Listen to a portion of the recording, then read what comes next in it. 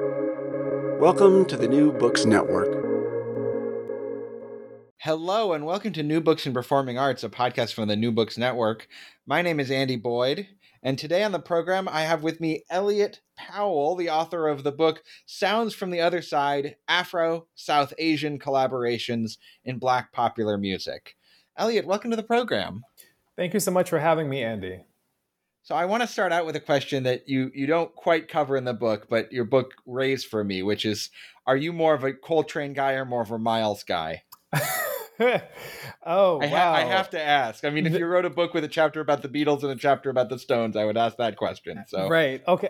This is very difficult because Miles Davis is on the cover, and I really enjoy the On the Corner album. But I'm going to have to give it to John Coltrane. That's going to be my answer. It's a very difficult decision, and I'm already dreading what I just said, but I am going to stand firm in my vote in terms of John Coltrane. It's an impossible kind of decision, but for me, John Coltrane, for I think a number of reasons, is very much an artist who speaks more to me and to my listening as well. Great. Well, I think by the time this episode posts, Twitter will be over, so your mentions are safe. Good to hear. Yes. I'd love to talk a little bit about just kind of in broad strokes terms, where did the idea for this book come from? To do a book that's about the influence of Afro-Asian music, or the influence of South Asian music on Black jazz, hip hop, and pop music performers. Yeah, no, it's a fantastic question. It is somewhat of a long question. I'll try and condense it as much as I can. So the seeds of this book actually go back to when I was an undergraduate student. So this is when I said, it's somewhat of a long story because in many respects, this book has been a very long time coming. So essentially, I was an undergrad in the early aughts. And I, at this moment, 2001, 2002, 2003, there were a number of artists and songs, some of them who I talk about in the book, where these were Black artists, especially in hip hop and R&B, who were creating music that was sampling South Asian musicians or working with South Asian or South Asian diasporic kinds of artists as well. And, these are songs like Missy Latino, so Get Your Freak On, or Truth Hurts Addictive, or Timbaland and his song with, Rajesh Wari called Indian Flute. This is all happening around this time. Again, 2001, 2002, 2003, a little bit in 2004 as well. And so I was, again, in college around this period, and I was really interested in this music. And it so happened that I was at the time taking a class called the Social and Cultural Analysis of Music. And I wanted to write about this particular, what I thought was a trend. And so I went to the professor and I asked her, I said, hey, there's this thing that's happening in hip hop and R&B. I'm really interested in kind of thinking through this kind of trend as I was seeing it as a trend. And she gave me the green light, and I ended up writing a paper about it. It was, upon further reflection, a very terrible paper, but it was something that allowed me to kind of get my ideas on a page. And despite the fact that I now think that it wasn't that great of a paper, the professor in that class thought that there was something there.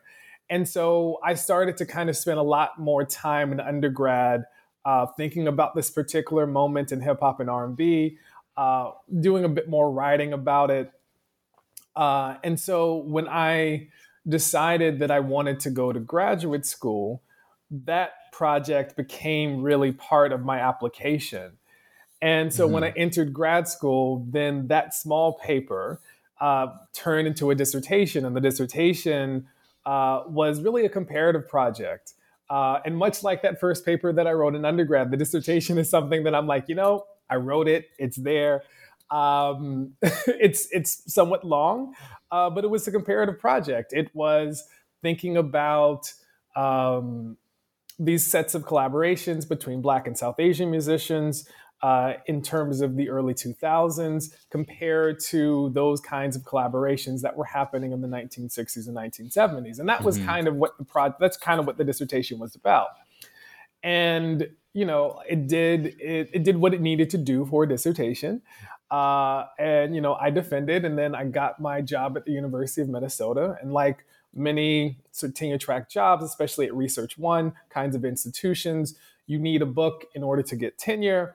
And usually that first book, the tenure book, is based off of the dissertation. And so then for me, the task was to transform the dissertation into a book.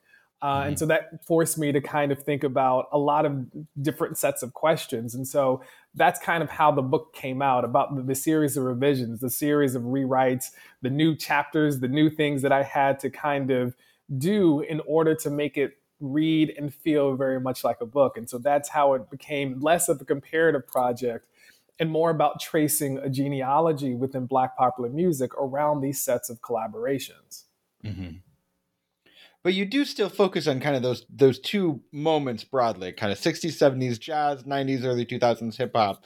And I wonder, I mean, you could have chosen other moments as well. This is, as you said, it's a long tradition of this kind of exchange. I'm thinking of like Duke Ellington's Far East Suite. You could have talked about that. Like, there's a lot of stuff earlier and between those two, and even later. I mean, now with someone like Kamasi Washington definitely seems to be engaged in South Asian music. So why those two moments? Why do you feel like those two moments originally in the dissertation spoke to each other, and why do those remain the moments that you kind of looked at primarily in this book?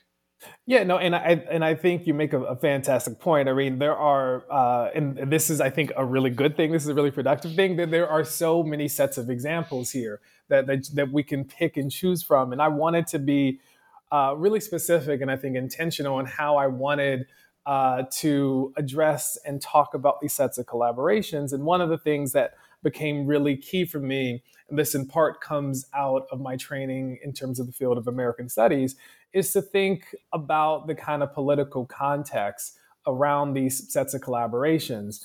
And so for me, thinking about moments in the 1960s, 1970s, obviously that's drawing our eyes toward the civil rights movement, toward the Black Power movements, to other sets of social movements taking place in the 1960s and 1970s. I'll obviously also think about third world kind of liberation movements at the same time. But, I also think very critically about this period in the 1980s, and really from the 1980s moving into the 1990s and 2000s, where it's still very much a politically important sets of moments when we think about really African American folks and South Asian American folks, in the sense of how in many respects, from really the 1980s even until today, the ways in which South Asian Americans and South Asian immigrants are very much pitted against African Americans in a very kind of political kind of move right here, in terms of thinking about, we see the emergence of the modern minority category really taking off in the 1980s. There's sort of precedent in the 1960s, but where we see it really sort of cemented is really in this moment in the 1980s, and very much in terms of today. And so I wanted that to also kind of inform things. So for me, thinking about this moment from the 1960s up into the present is to really talk about these sets of collaborations against this broader historical and very much political background and context. One of the things that your book definitely brought to mind was this kind of 60s moment where you have certain Black theorists kind of saying, when I say Black people, I'm kind of talking about colonized people in the world, like this sort of very expansive solidaristic notion that I associate with somebody like sort of Walter Rodney or theorists like that. Is that part of the kind of political implications of your work, that part of what you're saying is not to equate these two different cultural groups, but to say that there is a sort of like there's enough common ground there to act as the ground for a more expansive solidarity? Yeah, no, definitely. I think solidarity is very much at the heart of this book. One of the ways that I'm thinking about these sets of collaborations is also thinking about them as spaces of coalition building. Hmm. That becomes very central to me in how I'm thinking about the ways that these artists, the ways that these musics are actually interacting.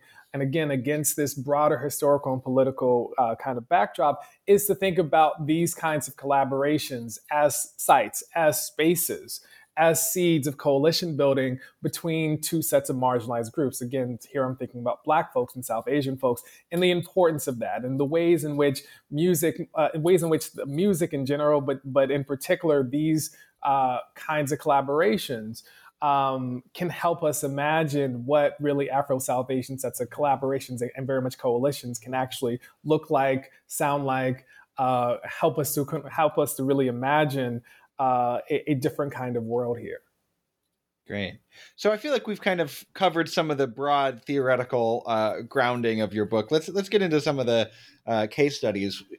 You have a chapter about John Coltrane, who you said earlier is a favorite of yours, mine as well. And I think it's pretty obvious at a certain level that the later Coltrane is very influenced by South Asian and East Asian musics and spirituality, and especially even Alice Coltrane extending that even further after John Coltrane's death.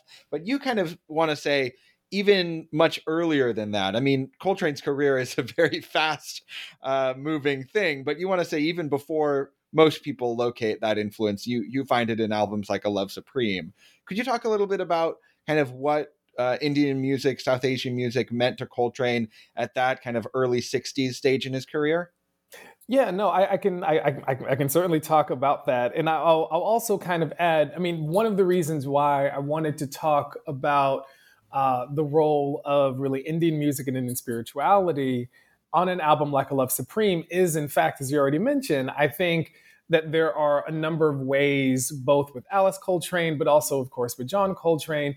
There are certain songs, certain albums like Om. He has a song called India, right, which is very explicit in how we understand the role and the influence of Indian music and Indian spirituality is in John Coltrane's artistry and career.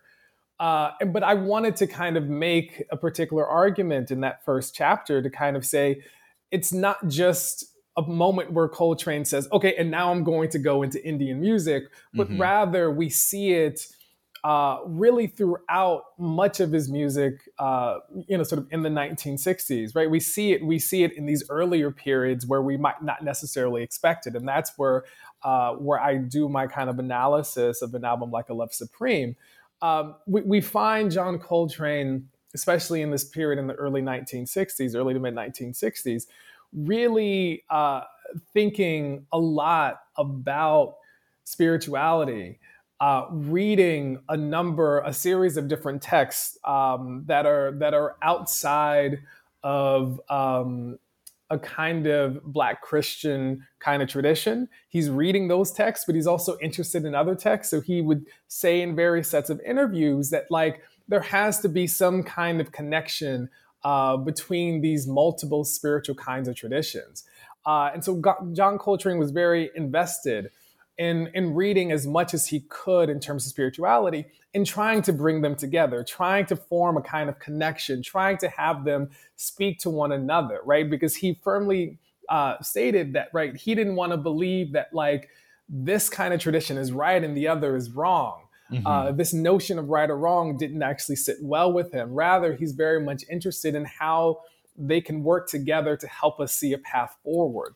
And so when we think about such a spiritual album like A Love Supreme, and everyone recognizes how spiritual that album is, part of what I wanted to do in that particular chapter is talk about how we hear those attempts by John Coltrane to kind of understand these different kinds of musical kinds of traditions and spiritual kinds of traditions. Here, again, I'm talking about sort of African American, sort of manifestations around Christianity, but also kind of Indian spirituality, speaking to each other in order to help us see a different path forward, right? To see, as he would call, sort of the life side of things. Mm-hmm. I remember in college going to a musicology lecture, and somebody suggested this idea that a love supreme, he's maybe pronouncing that, in the kind of chanting of it in a way to sound like Allah Supreme. And I Yes. remember thinking sort of, I don't know, maybe. But you kind of take that seriously. Can you talk a little bit about that and kind of what's going on there with that sort of spiritual pun between a love supreme and Allah Supreme? Yeah, and that's really informed by the work of sort of Mustafa Bayoumi, who was also making a similar kind of argument. And importantly, for Mustafa Bayoumi, is it's really about thinking about these other sets of traditions, the kind of Ahmadi kind of tradition, which is a kind of sect around sort of Islam, but it's coming very much out of South Asia as well. That had a huge influence on like African Americans in terms of the 20th century, especially the mid 20th century, but also had an influence on various sets of sort of black. It had an influence on black kind of jazz musicians, including folks like McCoy Tyner, right, who obviously worked very closely to John Coltrane. And so I want to take seriously those kinds of connections, again, between sort of Black and South Asian kinds of folks that happen along the lines of spirituality, but they're also happening along the lines of music. And so when we think about Coltrane being really interested in bringing multiple kinds of traditions, in multiple kinds of traditions, to have them speak to each other, I want to take seriously that kind of perhaps slippage between a love supreme and very much, a notion around sort of Allah Supreme. I want to kind of think about and sit with what happens if we actually take this seriously, right? And what that further highlights for me, and what I hope that it highlights for the readers, are the ways in which that kind of slippage, the way that we can't necessarily hear him say love as a perfectly sort of enunciated word, and so we can hear it as sort of Allah, might actually be Coltrane's own attempt to kind of sort of linguistically speak to the kinds of connections between multiple kinds of musics and spiritual kinds of traditions. Great. What about on the sort of musical level? Where do you see the influence of South Asian music on that album, Love Supreme? Yeah, so I spent a lot of time in that chapter talking about Coltrane and the ways in which he's thinking about cyclicality, which has a particular central focus within Hinduism. I talk about the importance of this kind of droning, and the kind of droning as a key aspect of really North Indian classical music. And so there's a way in which I think about those sets of things. This notion around cyclicality, this centrality of the drone as being central aspects to an album like A Love Supreme, and the ways in which they also again are speaking to Indian sets of spirituality as well as again sort of North Indian kind of classical music here.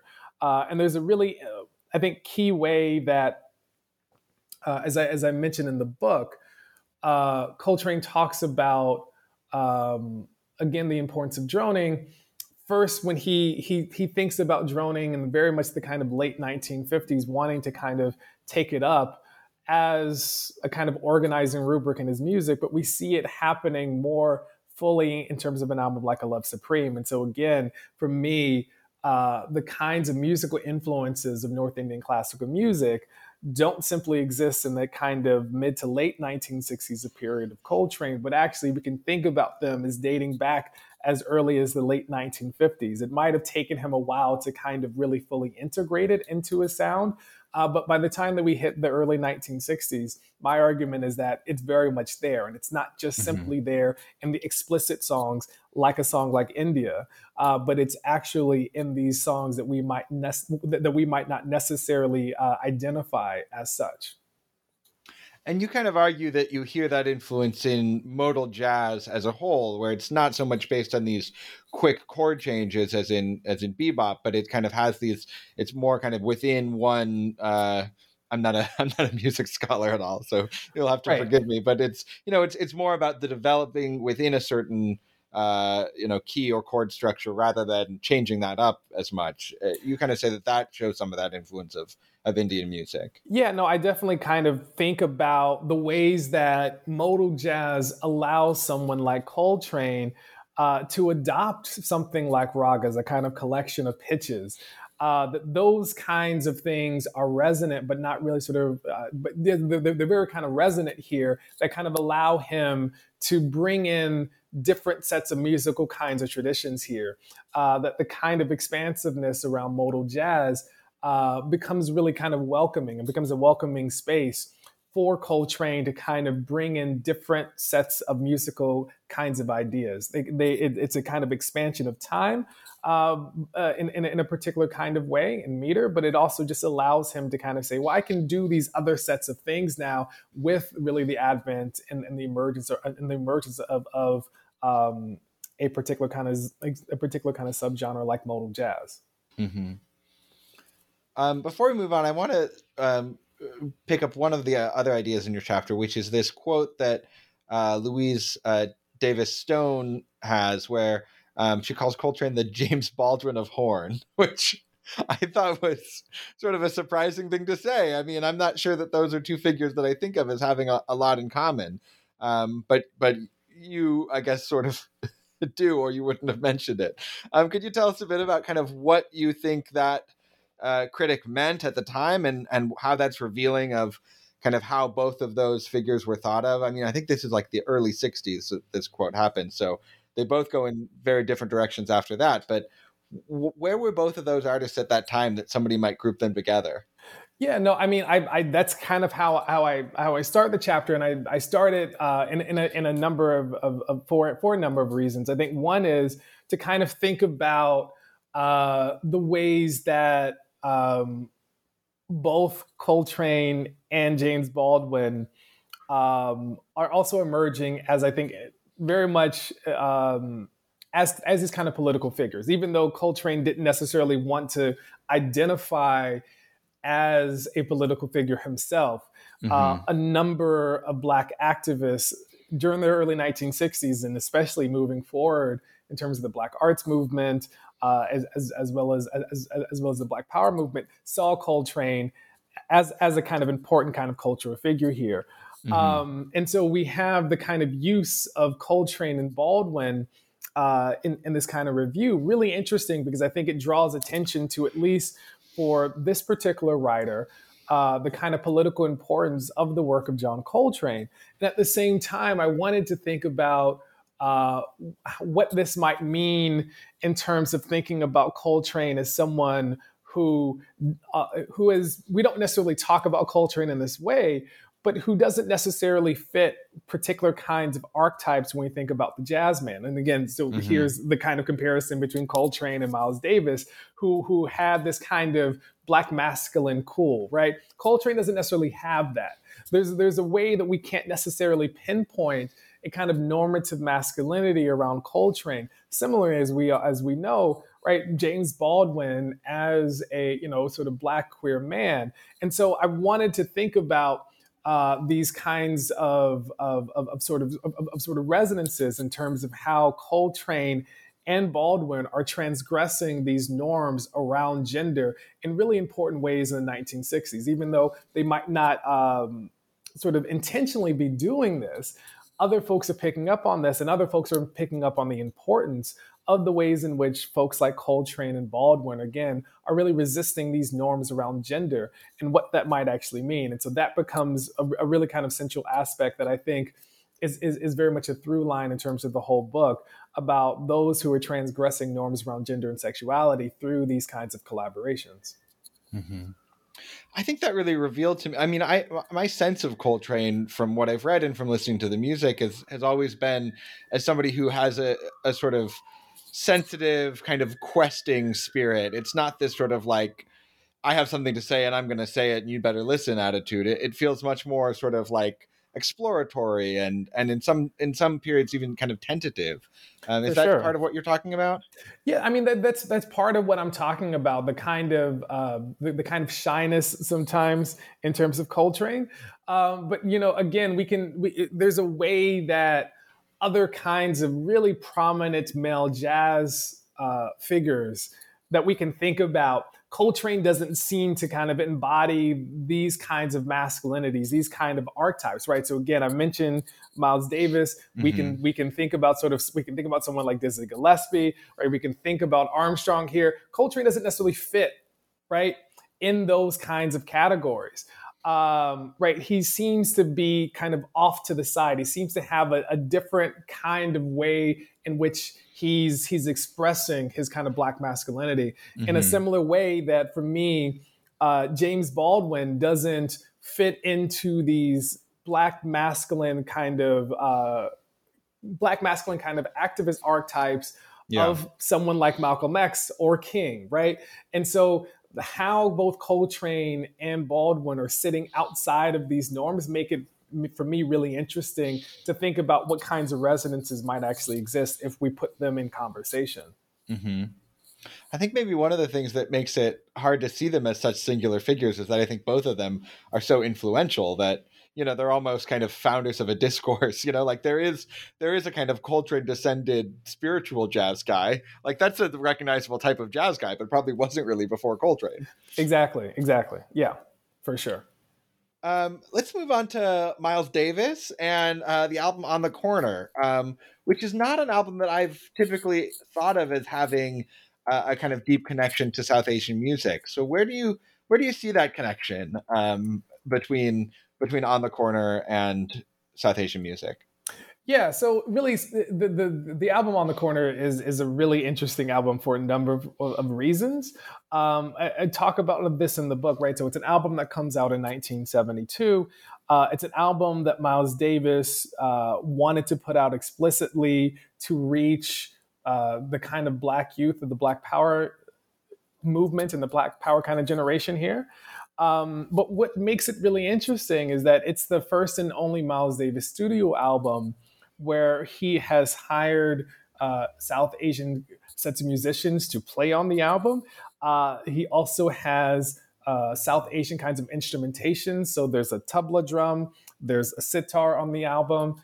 And so it's a really kind of interesting album where we hear these kinds of influences of South Asian music and we hear these collaborations with South Asian artists on this album that Miles Davis is explicitly trying to say, like, I want to reach and speak to the Black Power movement here. And Miles Davis is very clear that he wanted this to be an album that centered and thought through and expressed, as he was seeing it, Black politics.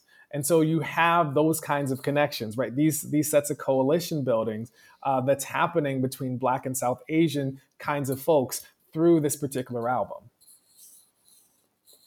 Great.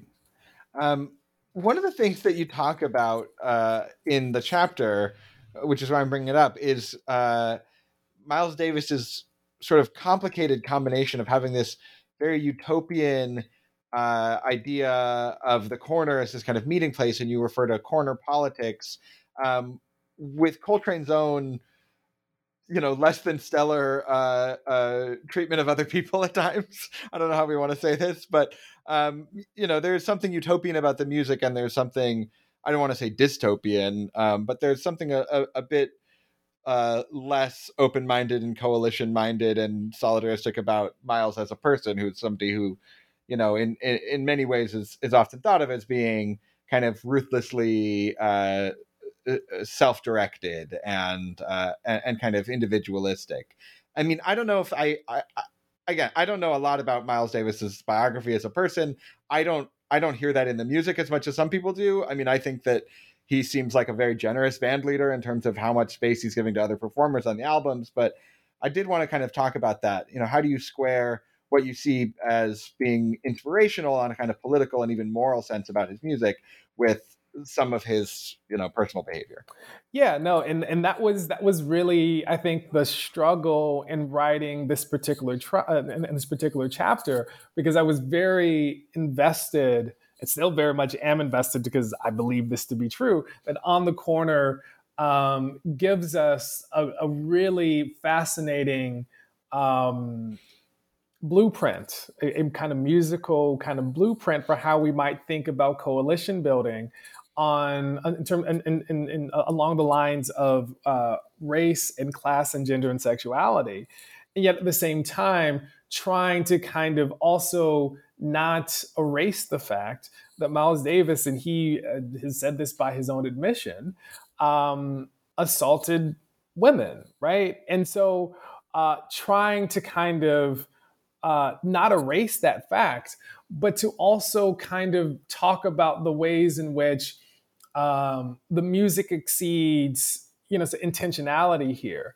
That what's happening in the music goes beyond really what Miles was even sort of attempting to do, right? That becomes a really kind of crucial thing for me to talk about, is that what Miles intended to do, right? The music is doing something more than that. It's going beyond those sets of things. And so there are these moments, and I do a reading of the cover of the album, and I talk about the ways in which, importantly, Miles Davis initially seemed to want the album to depict the Black women on the cover in a somewhat sort of degrading or sort of objectifying way. But what we actually see on the cover is actually the kind of reverse of that, the opposite of that. We see women on the cover playing these very active kinds of roles on the cover. And so again, this is Miles' particular kind of intent for the cover that speaks a lot to, again, by his own admission, the kind of misogyny and sexism that he had. And yet we have these kinds of depictions on women, in terms of women on the cover, that exceed those sets of things, right? And so I wanted to kind of talk about the kind of complexity here. And one of the arguments that I make in the chapter is that the album On the Corner, both in terms of the cover but also the music itself, essentially, give us the kind of process but not the product of solidarity, right? The way in which we typically think about solidarity is that these fully formed kind of things. On the Corner gives us the kind of messiness, the messiness of the work that's involved in terms of solidarity movements. It's giving us the messiness and the work that's necessary in building coalitions. These aren't neat kinds of things. We want to see them as neat, right? We kind of want to fast forward to solidarity movements as already being like perfect and sound and productive. But we want to kind of not think about the work that's necessary in order to build these productive and very much kind of politically important forms of solidarity. I think that On the Corner, given this personal history of Miles Davis, working through that kind of sexism and misogyny, but also this importance about building coalitions between Black and South Asian folks, and as I also talk about in the chapter, LGBTQ plus folks, the album, in all its complexity, in all its messiness, is showing us that work, is showing us what that work kind of looks like in order to kind of build a kind of more kind of utopic world, right? It's showing us the work involved. It's showing us the messiness involved. It's showing us the kind of complicated terrain that folks must have to traverse in order to build this more free world. And when you say that the album is showing us that process, you're being pretty literal there. I mean, the album was kind of not planned out in advance, and it's not like Miles Davis gave everybody, sheet music and said, "Here, play this." Like it's sort of a jam that then gets edited into an album later on. Is that right? Exactly, right. So everyone kind of showed up in the summer in very much June of 1972, and there wasn't much kind of direction that Miles Davis was giving, and also not everyone. What I later found out, not everyone had headphones. So folks weren't necessarily hearing each other. And so it became this really kind of complicated thing. But I also want to sit with that sort of not everyone was hearing each other, but they had to kind of play together, right? And what that might actually mean in a more kind of metaphoric sense, but also in terms of a literal sense of the process of building coalitions here, right? Where folks are talking across difference. Folks have to kind of find a kind of common language, find a way to speak to one another. But they might start off not actually hearing each other, not actually listening to each other, but they can work toward that. And so this is why I think that album is so important and so interesting to me, and why I thought like I need to write about this because I think those lessons I think we're still kind of struggling with as we continue to try to build various sets of coalitions in our contemporary world. I feel like I've definitely been in that organizing meeting where not everyone has headphones. It seems like. Exactly. Same. I've also been in those spaces as well. Yeah. I don't want to take up too much more of your time, but I do want to talk about kind of the other big half of the book, which is, as you talked about earlier, that kind of early 2000s moment. Is it a fad? Is it something deeper where American hip hop and sort of hip hop adjacent pop artists are very interested in South Asian music? And you talk about Outkast as an example of this, which I had never really thought of them in that way. So how do you see Outkast making use of South Asian music, and also you mentioned, especially in the case of Andre, South Asian fashion, to kind of differentiate themselves both from the East Coast and the West Coast? Yeah, no, and so that was when that was one thing that was not in the dissertation. I did not have any kind of analysis around Outkast, and so as I was kind of doing these types of revisions, I remember thinking, I've always wanted to think more explicitly and very much interrogate Andre 3000 and Outkast in this period of 1996 and the ATLiens album, which is, for the record, my favorite Outkast album. And it was a really interesting period because we see Andre 3000 adopting a fashion of the turban, wearing other sets of South Asian fashions as well. And I was really interested in thinking about that and thinking about this figure of an ATLien, and the figure of the alien, as both Andre and Big Boi were adopting for the album, but this kind of outsider kind of positionality that not only spoke to their outsider positionalities as rappers from the South, but could also have resonances to South Asian immigrants and South Asian Americans as being outsiders within the space of the US. And so I was thinking about what it might mean, the kind of, again, these kinds of resonances for someone like, sort of Andre 3000 and very much Big Boi as a group like Outkast, thinking about the figure of the outcast, right, which is another kind of outsider kind of positionality, right? So I think about the outcast as, again, a kind of outside figure, the alien as another kind of outside figure, but the ways in which, sort of legislatively in terms of immigration policy, in terms of the US, thinking about South Asians, but more broadly sort of Asian Americans as quote unquote aliens, right? That's the kind of language around in terms of, sort of immigration policy.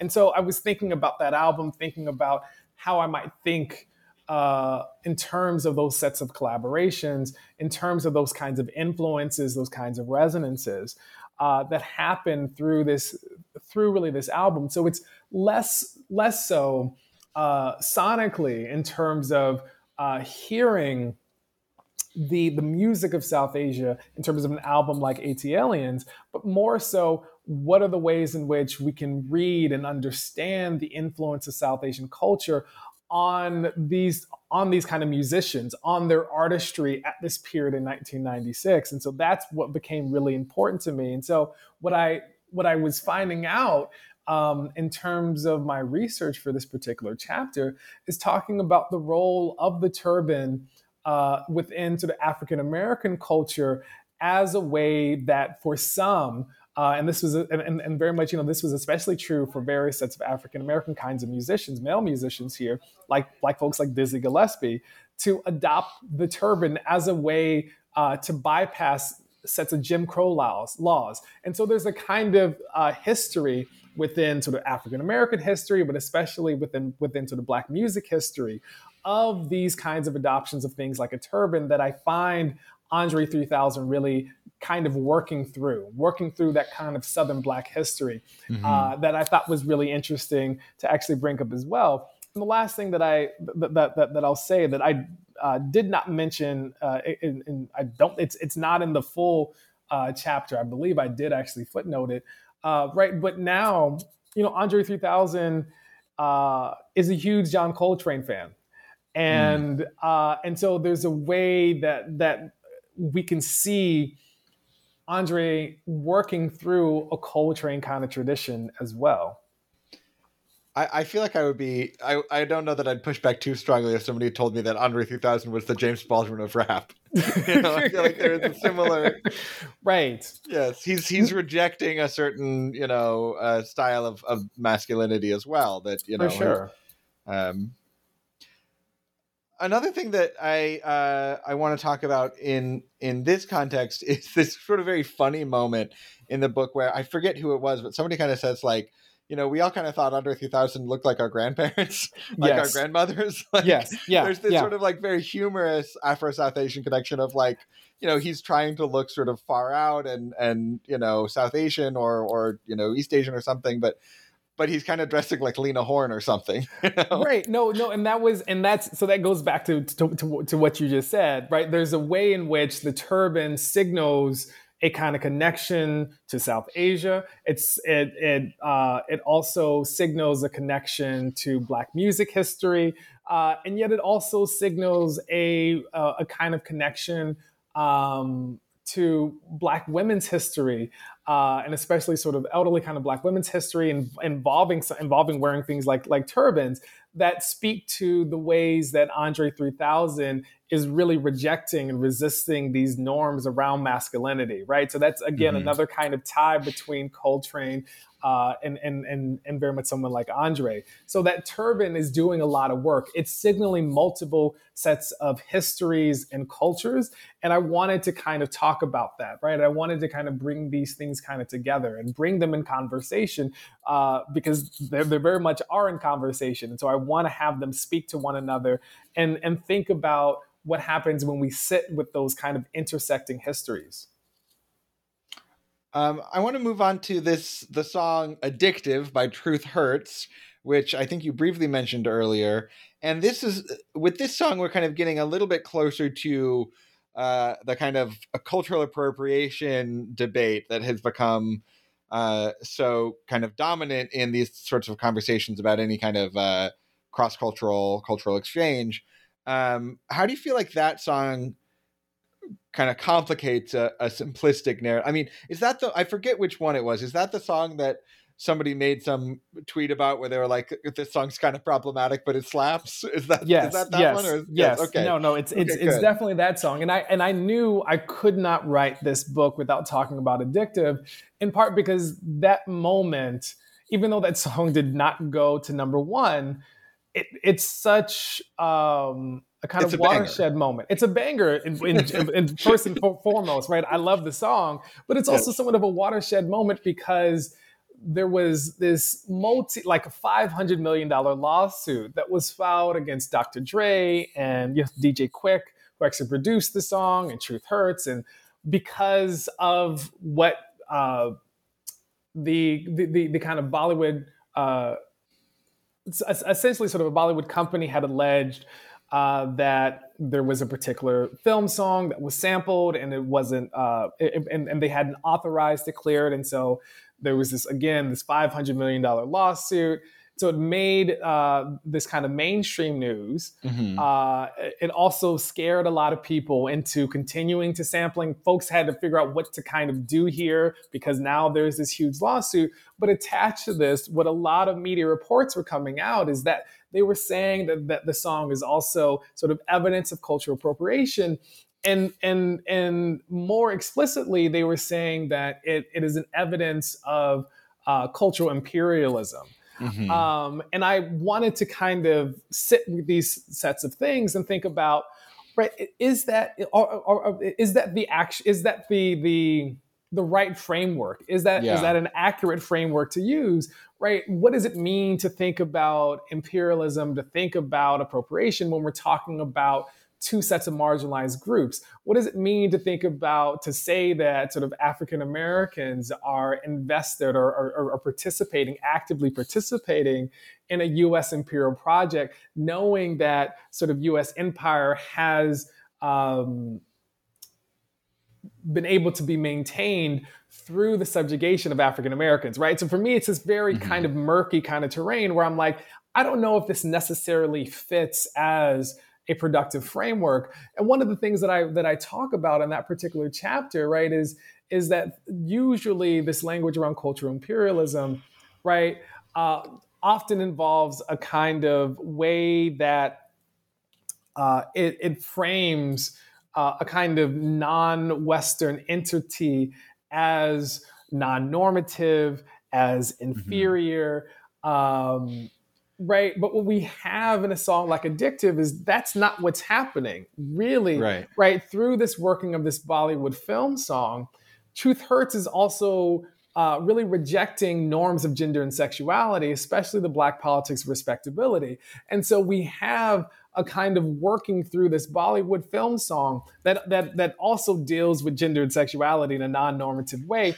The Truth Hurts and Addictive, they're bringing these sets of conversations again, they're bringing these sets of musics very much to speak to one another. And I think that's the really interesting part for me. And so that's where I think cultural imperialism and cultural appropriation kind of fail to be adequate frameworks, right? I'm not trying to say that cultural appropriation is not a good word or not a good kind of, again, sort of framing for things, because I think it's very important and very valuable for a number of reasons. But I think, I think there are some kinds of scenarios where it doesn't actually apply, that something else is Mhm. going on. And so what I wanted to do with Truth Hurts and Addictive is talk about this other thing that's happening, where the kind of language of cultural imperialism, where the language of cultural appropriation seem to fail as lenses to kind of think through this particular song. And so I wanted to think differently about the song. And I was really drawing on the work of T. Carlos Roberts, who first in their book, sort of Afro-Asian, the book is called Resounding Afro-Asia, was also trying to rethink a song like Addictive, right? So I'm very much in Mhm. conversation with them and saying like, hey, the ways that folks seem to be talking about this song don't seem to be really listening to the song and Mhm. understanding a lot of the politics involved in the song. And so I wanted to follow their path and thinking differently about it.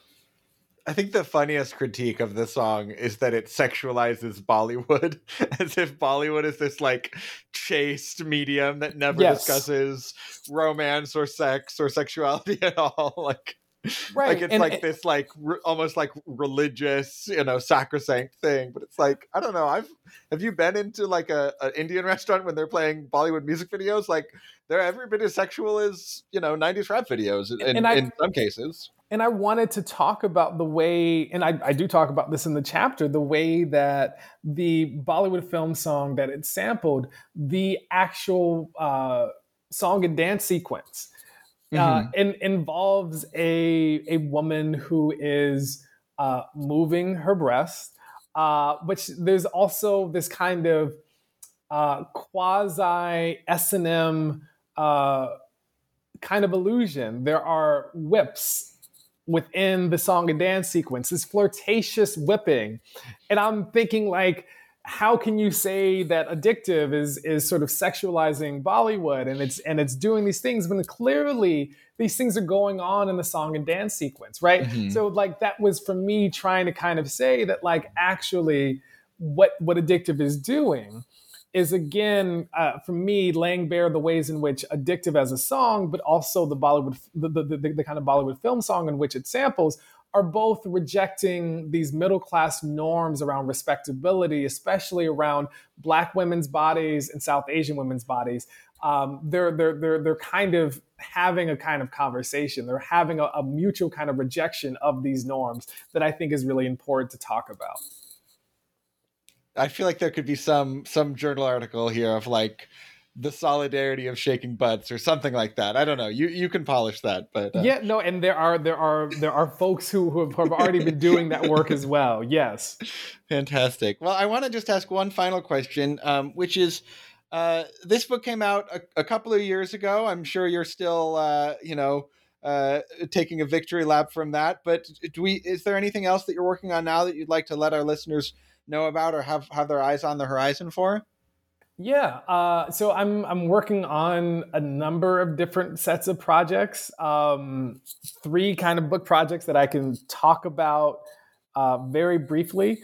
2 of them have nothing to do about Afro-South Asia stuff. One is actually about Prince. So in terms of University of Minnesota for the past number of years, let's say 6 years now. It's basically sort of before Prince passed away. I'd been teaching a class at the University of Minnesota about Prince and about thinking locally about Prince and thinking locally about Minneapolis and the intersections of music and sex culture in Minneapolis during the 1980s. And so I'm working on a book that's about that, that's about Minneapolis in the 1980s and the intersections around music and sex culture. And then I'm doing another book that I'm still trying to kind of think through that's dealing with music, but it's thinking about things like demos. I'm really interested in the work of demos and kind of analyzing demos in terms of Black popular music. I'm really interested in how often we kind of we don't really sort of sit with demos. We don't really kind of analyze them. We just kind of say, yeah, well, that's a demo, but like we're really more focused on the song that was actually released. And I want to do more work about what demos might be able to tell us about the songwriting process, about the production process. And so that's the kind of second project that I'm doing. And the last project actually has nothing to do with music, but it takes me back to thinking about Afro-South Asia sets of workings. And that's actually the work of HBCUs within really Indian independence movements in South Asian politics. And so that's another project that I'm really excited to kind of do. It's a project that is really going to be down the line because I have to do a number of kind of archival things, and I also have to learn new history, right? So I'm very much someone who has training within music. I'm not someone who has the training within educational history, and so it's going to be a different kind of thing for me. But I'm really excited to take on this third kind of project. So at some point, those works will be out in the future. Most likely, the Prince one is going to be the first one that's going to come out because that's the one that's, I think, closest done and more. I've done more work. I've done more writing in that area. And then I think sort of the second and third projects will come out in due time.